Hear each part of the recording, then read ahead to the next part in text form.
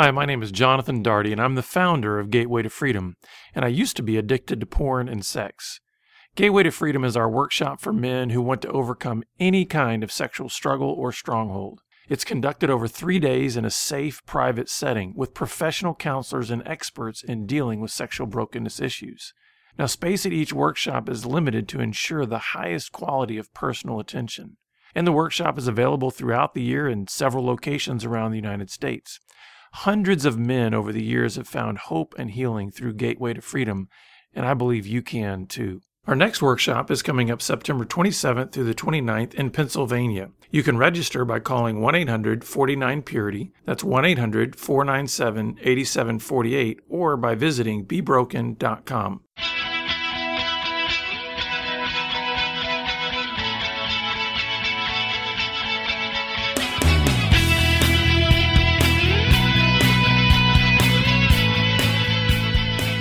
Good day, listeners. Welcome to this edition of the Pure Sex Radio broadcast. My name is Jonathan, and I'm glad to have you here with us.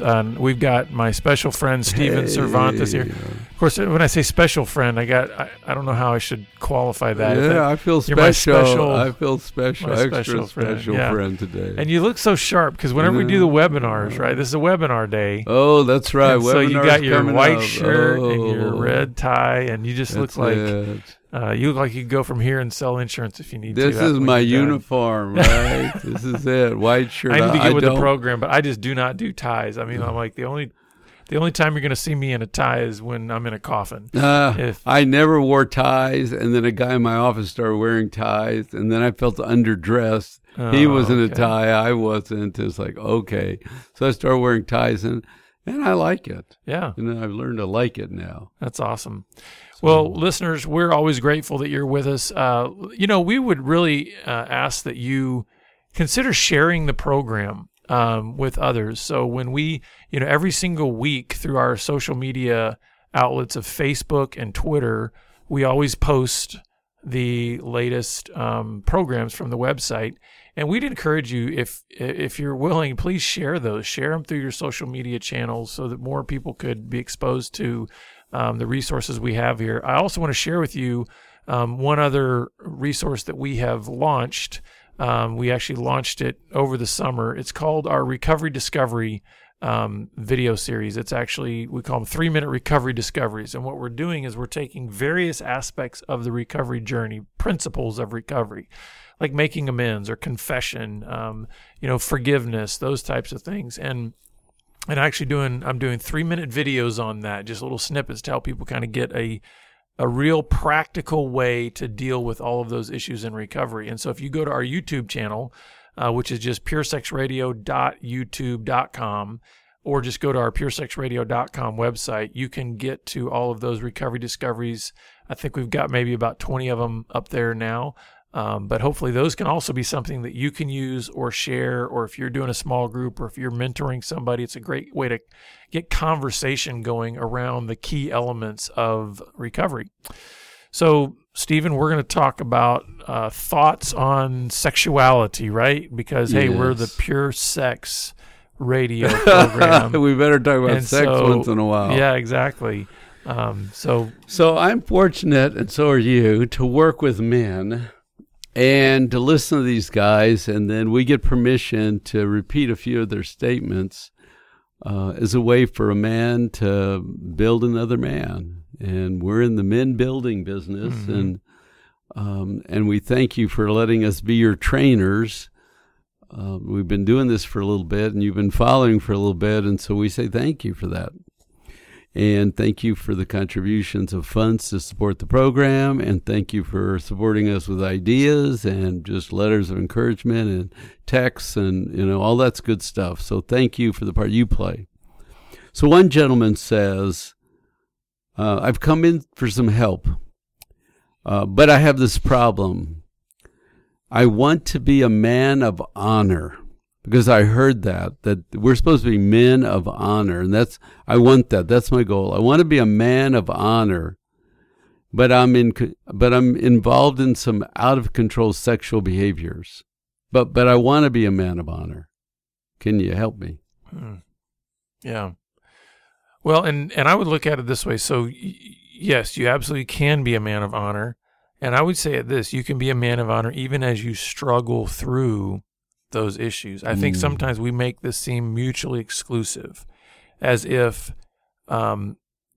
being someone who stumbles along the journey somehow is mutually exclusive from being an honorable man.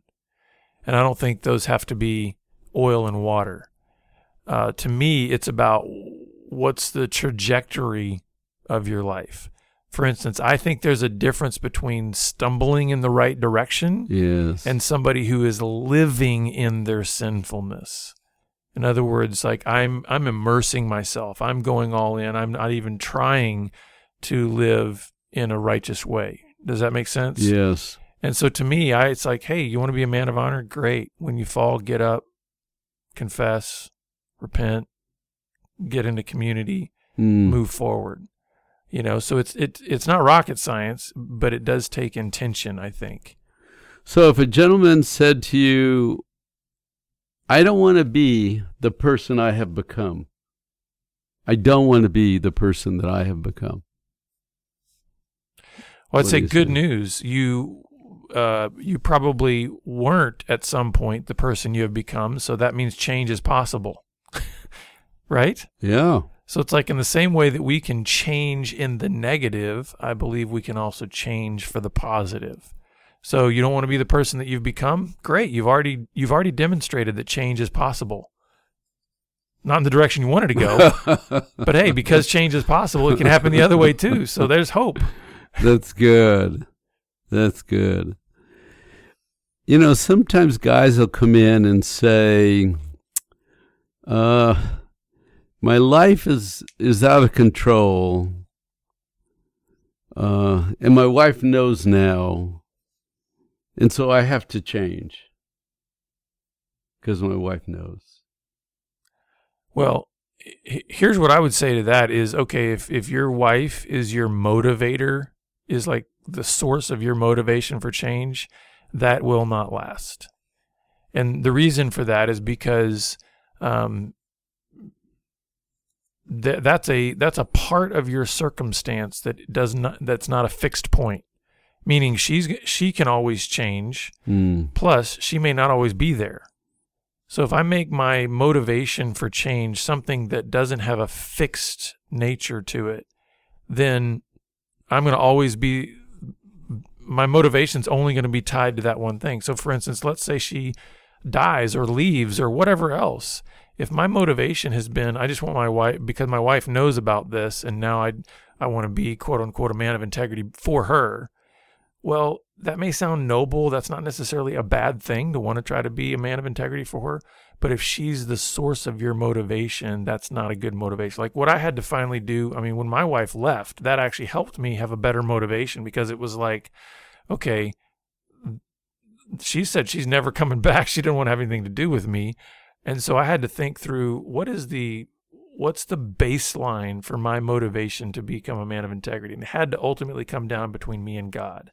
In the sense of, no, my motivation needs to be because there is a fixed point in eternity called the Creator, the Creator God who is immutable. He does not change. He's the same yesterday, today, and forever. Therefore, He is the one that is the creator of all things. He's the one that, gets to determine how we are to live. And so therefore my motivation needs to be connected to Him, because that's a part of my life that won't move. Right. You know what I mean? Well, she might be happy or half happy or not happy, and she's going up and down. She might like me, not like me. Yeah, and at any point in my life, there will never be a point at which God is not, present, or that God is not available. Does that make sense? Should be the focus, and should be right who you're trying to please ultimately. And then even in that, I think there's a growth curve. There's a growth curve that says initially my motivation for pursuing what was right was out of a sense of brokenness over just how much I had violated God's standard for how I was designed to live with my as a sexual being. But then it grew to be less out of fear and guilt to more out of recognizing just the grace and mercy and kindness of God.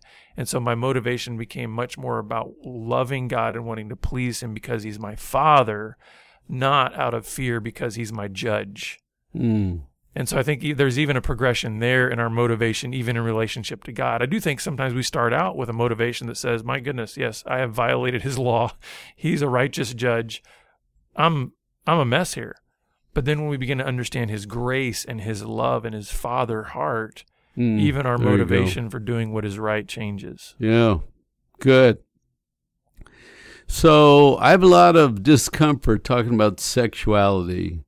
There's a lot of unknown. There's a lot of shame. No one talked to me. The only talk about sexuality here is guys joking. This is hard. This is a hard topic. Yeah. Sexuality is a hard topic. That's the whole reason I wrote the Grace-Based Recovery book is we need grace-filled environments in which people can share their stories. Because one of the things that we've found, you and I both know this, when you can get a man, and a lot of times we're talking about men here because we are men and we deal with men, and so this isn't to exclude women. I think it's true for women as well, but we see that when we get a man into an environment where he doesn't just think he's safe, but he feels that he's safe, doesn't that open the floodgates for him to be able to tell the truth about his story? This is so fabulous because we'll go to these weekends and we create a place for men to talk, and men will say, I've said things here I've said to no one. Yeah.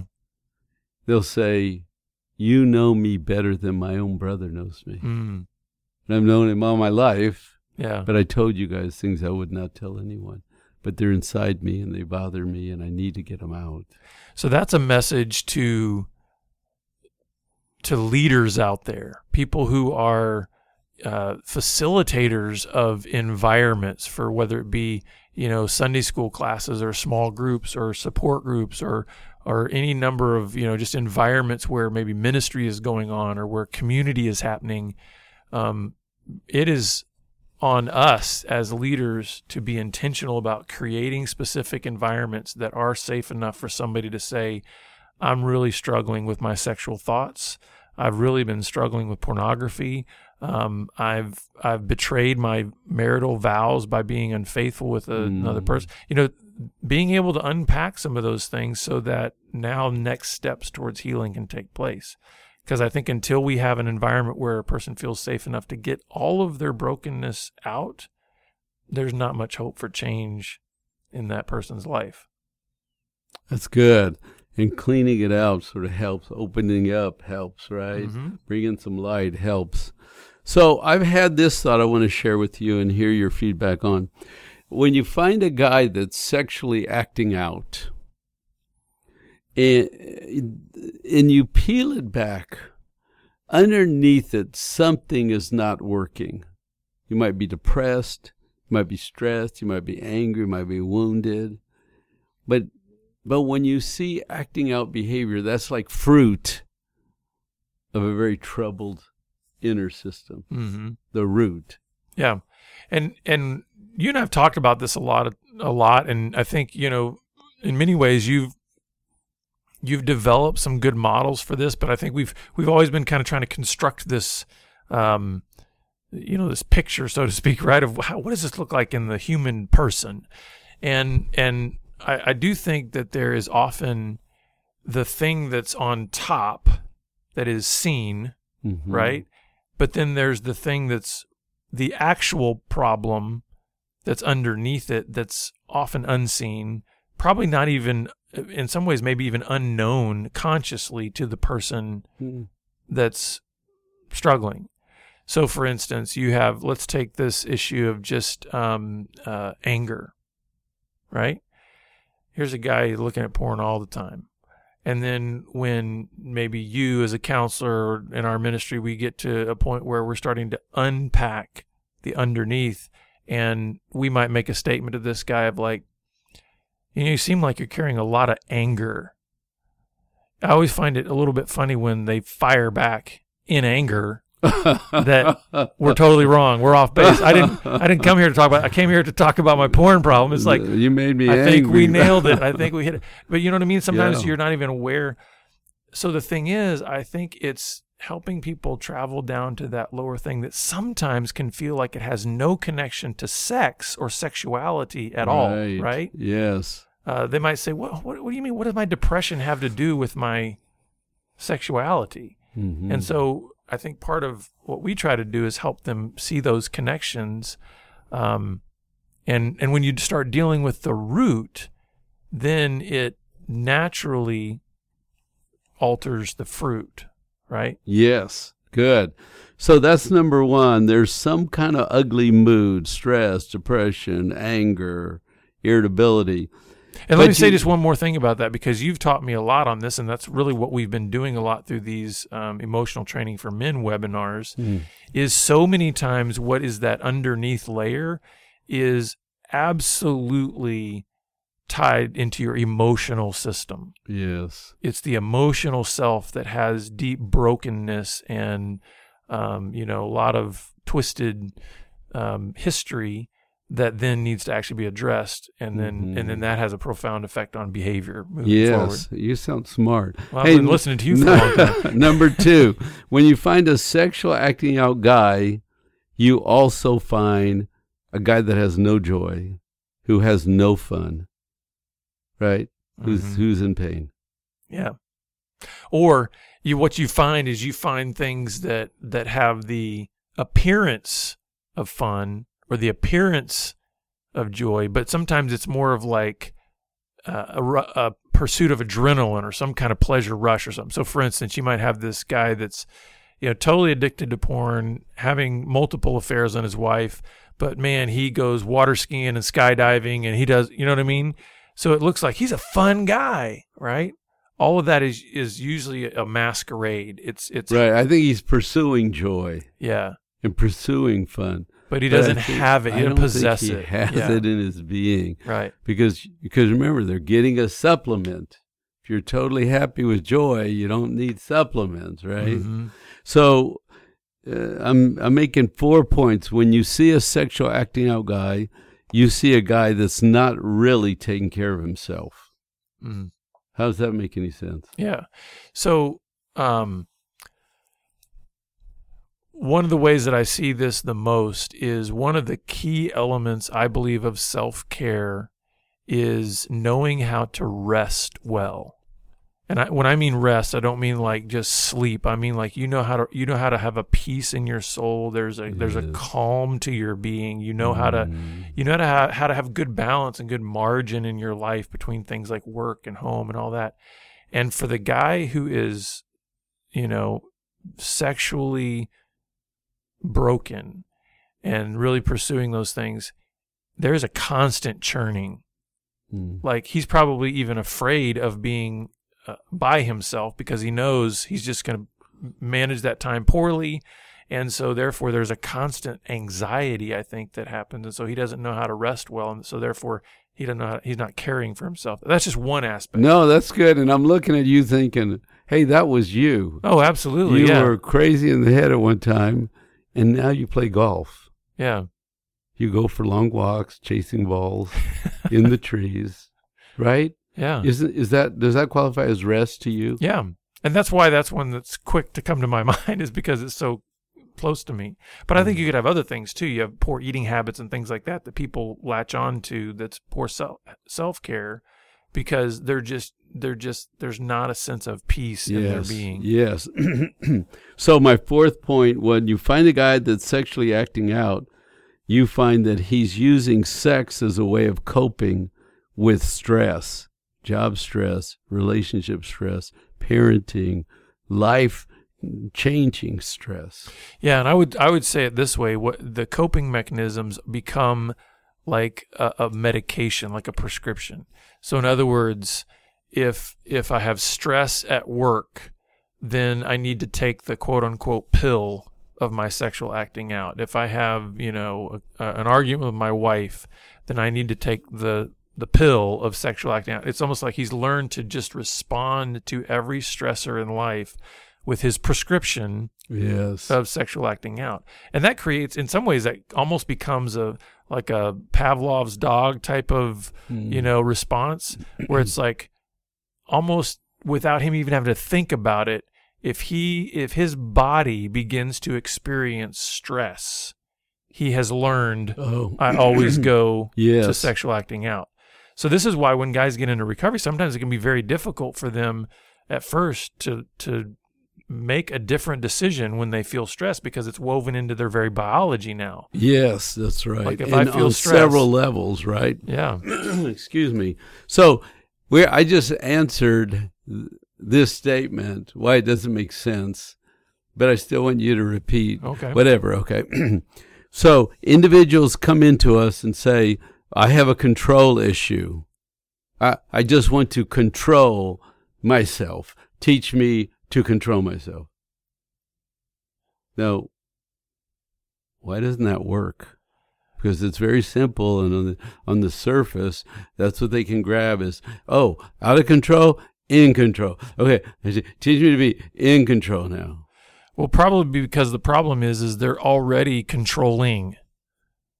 Maybe I'm wrong. I'm listening. But it's like, when I hear a person say, I want to be in control, it's almost like, what they're trying to say is I want to make better decisions, right, about my acting out. In other words, I don't want to do that. Mm-hmm. But probably if we start breaking down their life, they've got a stranglehold on every area. In other words, they've got to be either right or they're already trying to control everything anyway. Mm-hmm. And so I don't think that works well to then say, hey, I want to be in control. It's like, well, you're probably already a control freak as it is. What do you want to be in control of? My thought was, that's a simple answer. Just get in control. Everybody will tell you, just stop it. Control it. But we just said 4 reasons. I don't take care of myself. I've got ugly moods going on, right? We said I've got stress in my life and anger and no fun and no pleasure. And I got all these deep things that are torturing me in my soul. And I use my supplement to get away from that. And so when somebody says, hey, just teach me how to control it, it's like, that's a little surface thing. Right. We're working in the wrong area here. You got pain in your gut. Mm-hmm. Deal with the pain in your gut. Well, the other thing, too, is that kind of simplistic answer, it keeps somebody only focused on the symptom, right, which is just the behavior. And so if I stay with that, I will absolutely miss all of these other things regarding self-care and coping and the underlying emotional issues. Yes. And so this is why I think we see a lot of guys in recovery that grow very frustrated with their recovery because they're adding to their existing exhaustion another exhausting thing. Set of behaviors. Yeah. Get control. Right, do this, do that. That'll fix it. Just work on the surface with tweaking 3 things. Right. But then the deeper program hijacks them. Yeah. And then they mess up. Well, the irony is, especially when we're talking about this issue of a guy, his coping mechanisms, let's say, being in response to stress. So he's already gotten a pattern woven deep into his biology, right? That the moment he starts feeling a twinge of stress for any reason, he's used to going to his acting out. So now what we're saying in recovery is add some more stress to your life. And get control. And add stress and get control. It's no wonder then that he might even start acting out more because he's like, I'm already he'll trained. Shake his head and he'll walk away with a yes, but he can't do what you just he's said. like, I'm already trained to respond to stress by going to my acting out behaviors. So what do you say to this guy? It feels like I can't stop. I want to stop fighting against myself, but it feels like I can't stop. Well, yeah.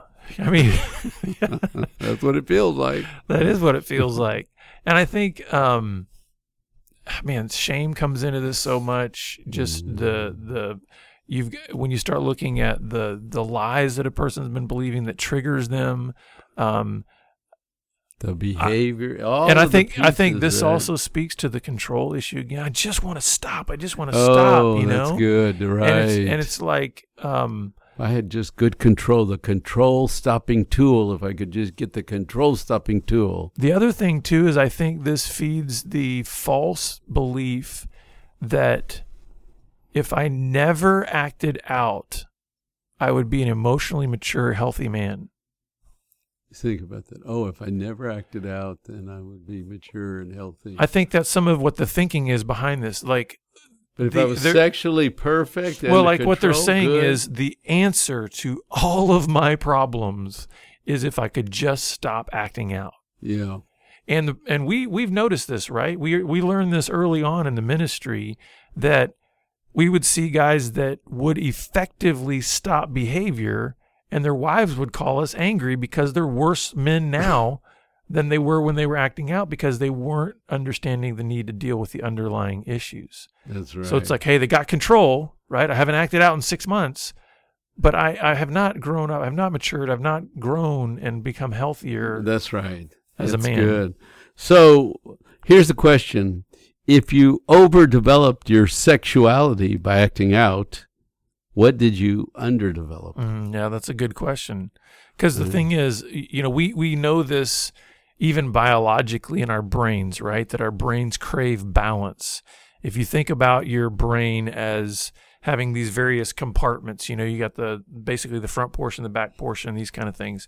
And if you thought about your brain as kind of having lights in it, and so when you're when one part of your brain is active, it lights up. So basically what this means is in many cases, those who overdevelop sexual acting out, it's like the back part of their brain lights up much more than the front part of their brain. So there's an imbalance. But the thing is, biologically, your brain craves balance. So it's going to constantly be trying to figure out, I'm going to have to deplete here in order to come over here. And so the thing is then what that does in the brain is the prefrontal cortex, which is kind of the brakes on your decision making. It's where you actually have reasoning and cognitive. Right. It starts to dim. Well, that's a bad formula. Because you want full lights on. You're driven you want everything to kind of be lit up equally, so to speak. Balance. If the back part of your brain, which is really about impulse and drive and that kind of stuff, is overpowering the front part of your brain, you're going to keep making very, very poor decisions. So I think it is a good question to ask, okay, what's been underdeveloped? And a lot of times it gets to those issues of, hey, I'm emotionally stunted. I'm not good at relationships and bonding. I don't have much discipline around my spiritual life. So you start realizing all the things that are underdeveloped. So one guy said, well, which one, when you talk about sexuality, should I call myself a sex addict, or should I just say I have out of control sexual behaviors? Well, how do you talk about this topic? Yeah, I used to quibble a lot over these particular words. I don't as much anymore, because I think the longer that I've been doing this, the more I realize when we start peeling back the layers of our lives, we're far more alike than we are different. I think it can help initially to just be able to say, what am I struggling with on the identity side, and what am I struggling with on the behavioral side? So the thing is, I guarantee you, if I'm acting out sexually in unhealthy ways, then what's happening is I've got some false beliefs about myself, about God, about sexuality. And then so that's the identity. That's the identity side. And those are then driving behaviors. And so if I can start to kind of unpack it that way, I'm less concerned about getting the perfect label to put on a person. Yeah. What I will typically ask a person is, are you saying you want to be different? Are you saying you would like to have that aspect of your life changed? And if they say, yeah, it's like, I don't care what the label is. Let's get busy growing. Let's go, right. Because I've heard a couple of thoughts on this. Don't call yourself a sex addict, because God doesn't call you a sex addict, right? He doesn't put a label on you. We're the redeemed, right? But out of control behavior is fluid. I can learn control. I can practice discipline, right? One is an identity issue, and the other is a behavioral issue. And so work on it as a behavioral issue, so we don't muck up. Who are you really? Yeah. I'm a child of God. That's who I am. Well, hey, we're out of time. Listeners, we hope that these have been maybe helpful for you in thinking through your own life and your own struggles with sexuality. If you've got some additional ideas for us or even some questions for us, please reach out to us at puresexradio.com, or you can even message us on Twitter at puresexradio. We want to come alongside and help as best we can in your journey. And we look forward to seeing you back here again next time on the Pure Sex Radio broadcast. Take care. God bless. Pure Sex Radio is paid for by Be Broken Ministries. Visit us online at puresexradio.com.